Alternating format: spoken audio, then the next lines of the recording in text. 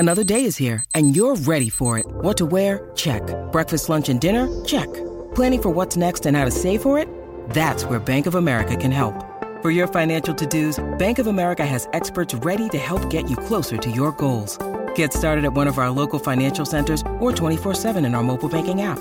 Find a location near you at bankofamerica.com/talktous. What would you like the power to do? Mobile banking requires downloading the app and is only available for select devices. Message and data rates may apply. Bank of America N.A., member FDIC.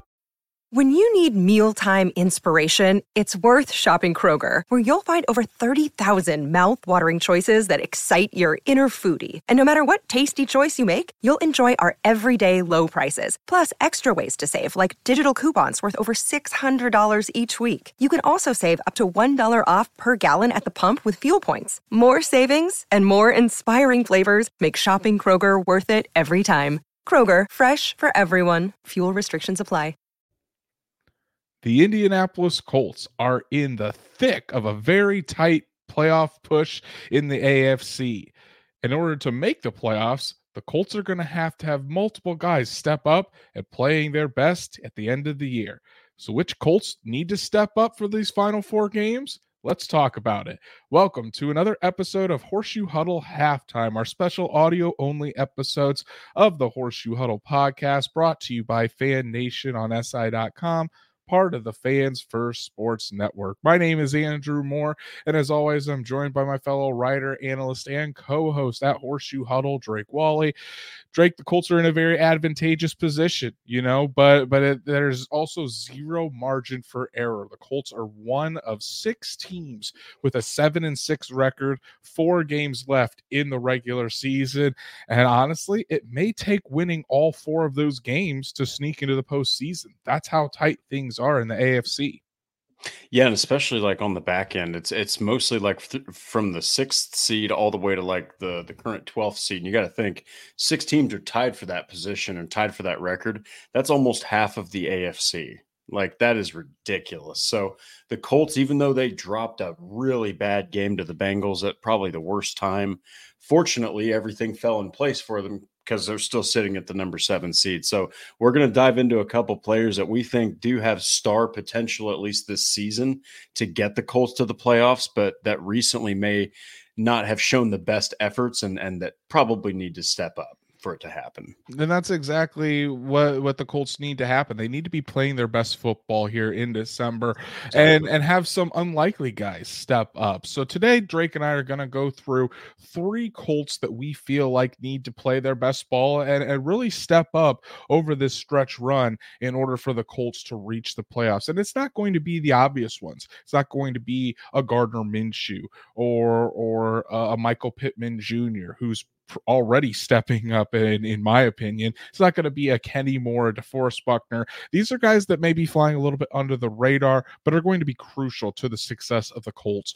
moving forward. So Drake, before we get started, I want to make sure everyone goes and follows all of us on all of our socials, like Horseshoe Huddle on Facebook, follow at Colts on FN on X, and subscribe to the Horseshoe Huddle YouTube channel. Hit that bell so you know whenever Drake and I go live every Monday and Thursday night, so you never miss an episode. But if you can't catch us on YouTube, wherever you're listening to us today, please subscribe, give us a 5-star review so we can reach other Colts fans just like you. So Drake, let's dive into our first player here, a guy that has seen a lot more playing time in 2023 than we had originally thought, and that's rookie tackle Blake Freeland. Whether it's been on the left side or on the right side, Freeland has taken his lumps, to put it nicely. Definitely been thrown in the fire his rookie season, but it seems like he has been continuing to get better. Now, with Braden Smith dealing with a knee injury, we don't know how long he is going to be out. However long that stint is, Blake Freeland will be the starter at right tackle, and he really needs to be playing his best ball, especially coming up on some games where he's going to face top-tier pass rushers. Yeah, and the thing is, at this point, I mean, you talk about exposure that you didn't foresee when he was drafted in the 4th round out of BYU. This dude already has more snaps on the field than Braden Smith does. Okay, so Braden Smith's been dealing with a nagging injury that seems to have taken him out 2 games here, then like 3 games here, and now we're dealing with potentially a longer absence. So look, man, Blake Freeland has played well when it comes to run blocking. That's where he's been pretty impressive, actually. A lot of tackles aren't like the stalwarts in the run game like guards and centers are. So for that, if you can have a really, even like just an average blocker in the run game and at tackle, that's great. Now the problem for Blake Freeland is his pass blocking has honestly, you got to be honest in this league, Andrew, it's been pretty atrocious because he's allowed 31 pressures, which is the most on the team. And I know Bernard Ryman struggled badly in that game against Hendrickson too. And he's allowed, I think, 28 pressures on the season. Guy also has 200 more snaps than Blake Freeland. And typically the tackles are going to allow the most pressure because that's where the edge rushers are. So I think that, man, if you're talking about Smith being out, I think it was Veldheer that just came out of retirement and re-signed with the Colts practice squad. Maybe he gets elevated and maybe he pushes Freeland. But I think if Smith is out for a longer period of time or maybe the rest of the season, man, Blake Freeland's got to get better at pass blocking because it hasn't really been very good.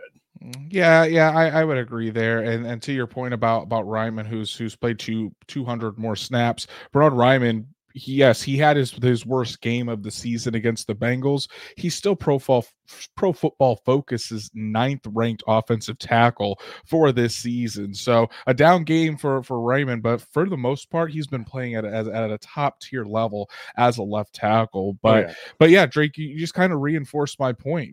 Blake Freeland's going to be tested over these final 4 weeks, starting potentially this Saturday, going up against TJ Watt and Alex Highsmith.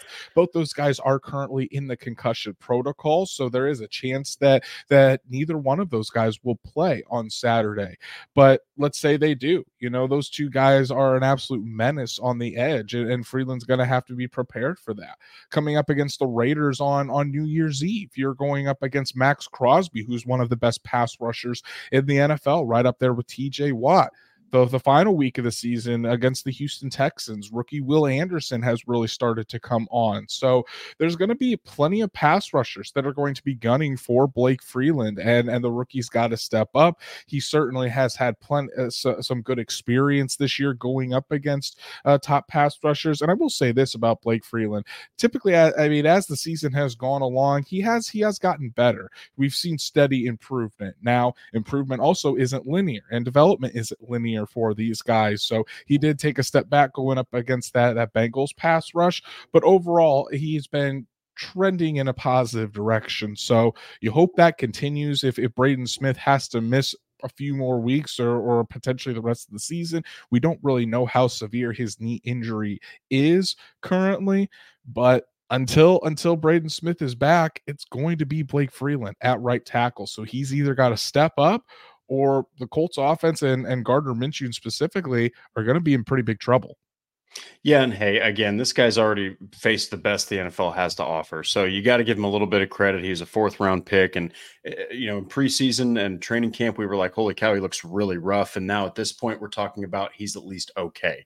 So he has, like you said, gone in that upward direction and is trending upward anyway. So you hope that he improves because they're going to need every ounce of help they can get to scratch out these last few wins to get into the playoffs. Now our next guy is on the offensive side of the ball as well. Obviously, he's actually been performing at a high level for most of the year, but these last 2 games, Drake, it seems like he's been kind of a shell of his former self from at least the beginning of 2023, and that's Zach Moss. Zach Moss was in the top 5 in rushing earlier this season. Jonathan Taylor comes back and gets into his rhythm, starts looking like the Jonathan Taylor of old. Then Taylor goes down with that thumb injury and has missed the last 2 games. Potentially will miss Saturday's matchup against the Steelers as well. And if he does, it's going to be Zach Moss as the lead back again. But over the last 2 weeks against the Cincinnati Bengals and against the Tampa Bay Buccaneers, hasn't been a very good showing for Zach Moss and this Colts offense. So, or I'm sorry, not against the Buccaneers, but against the Tennessee Titans.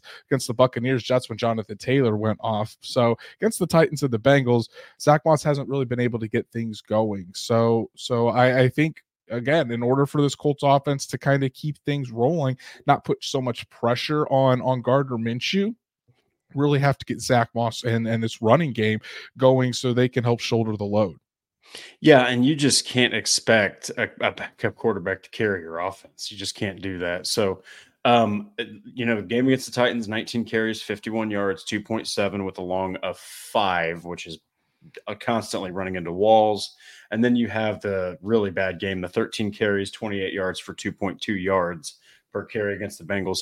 I think that this is a really good opportunity to get back for Zach Moss, because I'm telling you, if those guys that you named, Alex Highsmith, TJ Watt, if those guys can't play, Cam Hayward is on his own and he will be double teamed. And that will be a far more vulnerable Steelers defense on the ground. So you can't lay a third egg, though. I think that if Zach Moss goes out there and he can't run the ball, even without those two guys, Mike Tomlin's going to figure out a way to get to Minshew, because then it's all on Minshew. And they do have some good corners. I think they've got Joey Porter Jr., if I'm not mistaken. Mm-hmm. And then they've got Minka Fitzpatrick is back, I think. So, I mean, you really have to be able to run the ball almost in this game. So while the Pittsburgh offense does stink to a degree with Mitchell Trubisky under center, if you give them too many opportunities offensively, they do still have enough explosion that I think that they could probably beat the Colts. So got to get the ground game going. Have to. And the thing is too, the Cincinnati Bengals were one of the worst teams against the run, and the Colts still, and Zach Moss couldn't get anything going offensively there. So and it's not just Zach Moss. I mean, the offensive line plays a role in that, being able to open up the holes for Zach Moss to get through, and a lot of times over the past couple weeks, those holes just haven't been there. But to get this ground game going, really rely on the ground game. So again, you don't have to have Gardner Minshew throw it for 300 yards and 3 touchdowns in order to keep up with the opposing offense. So it's going to be crucial, and I think that's where you saw earlier in the season, when the Colts were starting to get on their run, Zach Moss was dominating on the ground. Like I said, earlier in the season, second in the league in rushing, and we just haven't seen that. But do I feel like Zach Moss still has that capability in him and can get back in control of that? Absolutely, I do. I think he's shown it multiple times this year that he can take over a game. He can give opposing defenses troubles. It just has to all work in unison. The offensive line needs to be making holes for Zach Moss. Zach Moss needs to be reading the defense and making the correct cuts and the correct decisions in that running game. But for the Colts to really struggle these past 2 weeks, and we saw it, they almost lost the game to the Tennessee Titans because of that. They did lose against the Cincinnati Bengals, where they could hardly run the ball at all. When you have this kind of offense and a limited quarterback at Gardner Minshew, the ground game is essential. Yeah, and at the end of the day, you also have 2 guys on the offensive line that really specialize in run blocking, and that's Will Fries and that's Blake Freeland, that until otherwise is going to be your right tackle. So, again, you can't have a third bad game if you're Zach Moss. Plus, for him, I think he's like 250 yards or so away from 1,000 rushing yards. So, you got 4 games to do it. Step it up, and you might get a bigger contract when you hit the free agent market. Exactly. And now let's turn our attention to the defensive side of the ball for our third and final player that Drake and I think needs to step up. And this guy has been stepping up this year. I think he's had a career year up to this point. But I think in order for the Colts to really make a push, he needs to do more. And that's Kwity Paye, the third-year defensive end out of Michigan. So Kwity Paye, career high in sacks. He has 7.5 sacks. He has a couple forced fumbles. He's been doing a really good job in the running game, but it's year 3. And I think at times it seems like Kwity Paye disappears a little bit. You mean you hear he gets off to a good start, or he has about 3 or 4 consecutive games where he's creating consistent pressure, getting to the quarterback. Then all of a sudden you don't hear his name for a month. That can't happen over the last month of the season here and over these last 4 games. I think Kwity Paye really needs to be disruptive in the backfield, whether it's getting sacks, forcing pressure on the opposing quarterbacks, being a force in that running game and helping so that other opposing running backs can't get going either. So, but Drake, I think it's going to be, of all the defenders out there, it's really crucial for Kwity Paye to have a tremendous last month of the season. Yeah, and you might here, oh, well, what about Epicom? Well, Epicom has also been a rotational piece. It's kind of been a backup his whole career, and he just like plops into Indy, leads the freaking team in sacks. So it's a little different for him to have a couple games where he doesn't do anything. But I'm looking at the stats here. Week 1, you get a sack. 2, you get 3 sacks in 3 games. Then you disappear. Week 4, 5, 6. No sacks, then you get half a sack against the Panthers. Oh, then he's back on fire. He gets a sack, 2 sacks against Tennessee, then he's gone again against the Bengals. So look, those numbers, those are career best numbers for Kwity Paye. Those are also solid numbers. But if he wants to take his game to that really disruptive pass rusher level, the guys like Myles Garrett that you talk about, like TJ Watt, like the Max Crosbys of the world, yeah, dare I say it, even Kayvon Thibodeau, like even guys that are at least getting around a sack every single game. You got to have that kind of consistency. You can't have 3 or 4 games without that. So, and even in those games, I see there's losses. I'm not saying that it's all on Kwity Paye to get a sack to get a win, but it does help, especially when you got Ebicom on the other side and you're both pinching the quarterback. Good things happen. So I think Kwity Paye definitely needs to step up. He needs to keep doing what he's doing in the ground game. But man, it'd be nice to see him get to Mitchell Trubisky on Saturday. That's for sure. It would, and this is a critical year for Kwity Paye. Yes, he's had a career season, but this is also the Colts also have to decide on Kwity Paye's 5th-year option this spring. And has he done enough?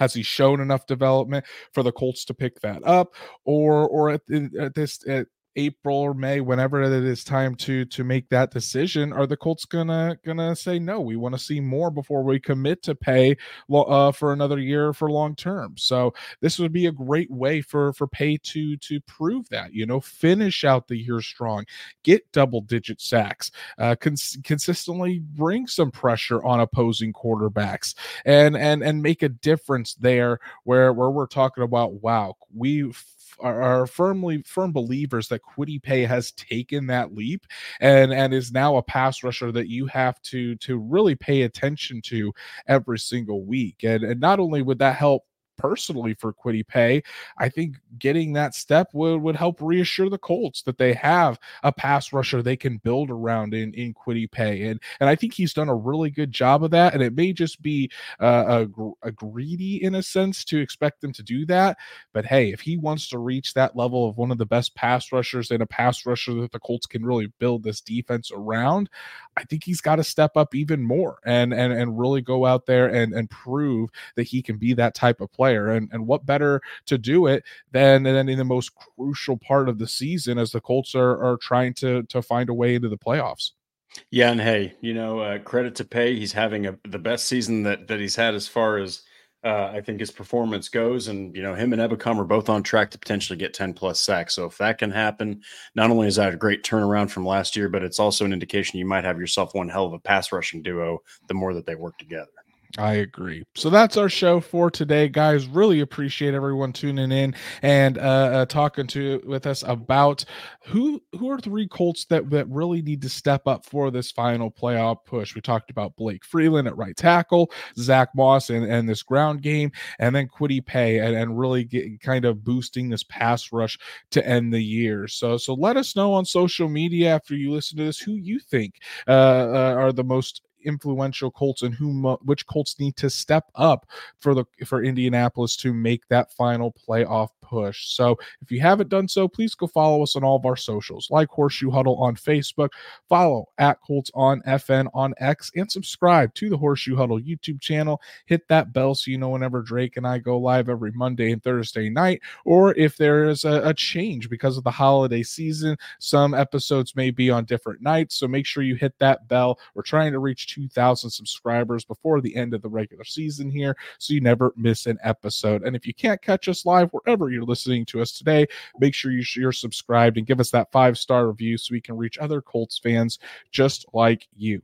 Go follow Drake at DWalsterDrake on X. You can follow me at Andrew Moore NFL, and we'll be back Thursday night to get you all set for the Colts against the Steelers on Saturday night in Lucas Oil Stadium. Going to have a special guest with us to help give us an inside look at a very formidable Steelers team. So are the Colts going to break the streak? We'll break it all down for you Thursday night. So everyone enjoy your week, and we'll see you then.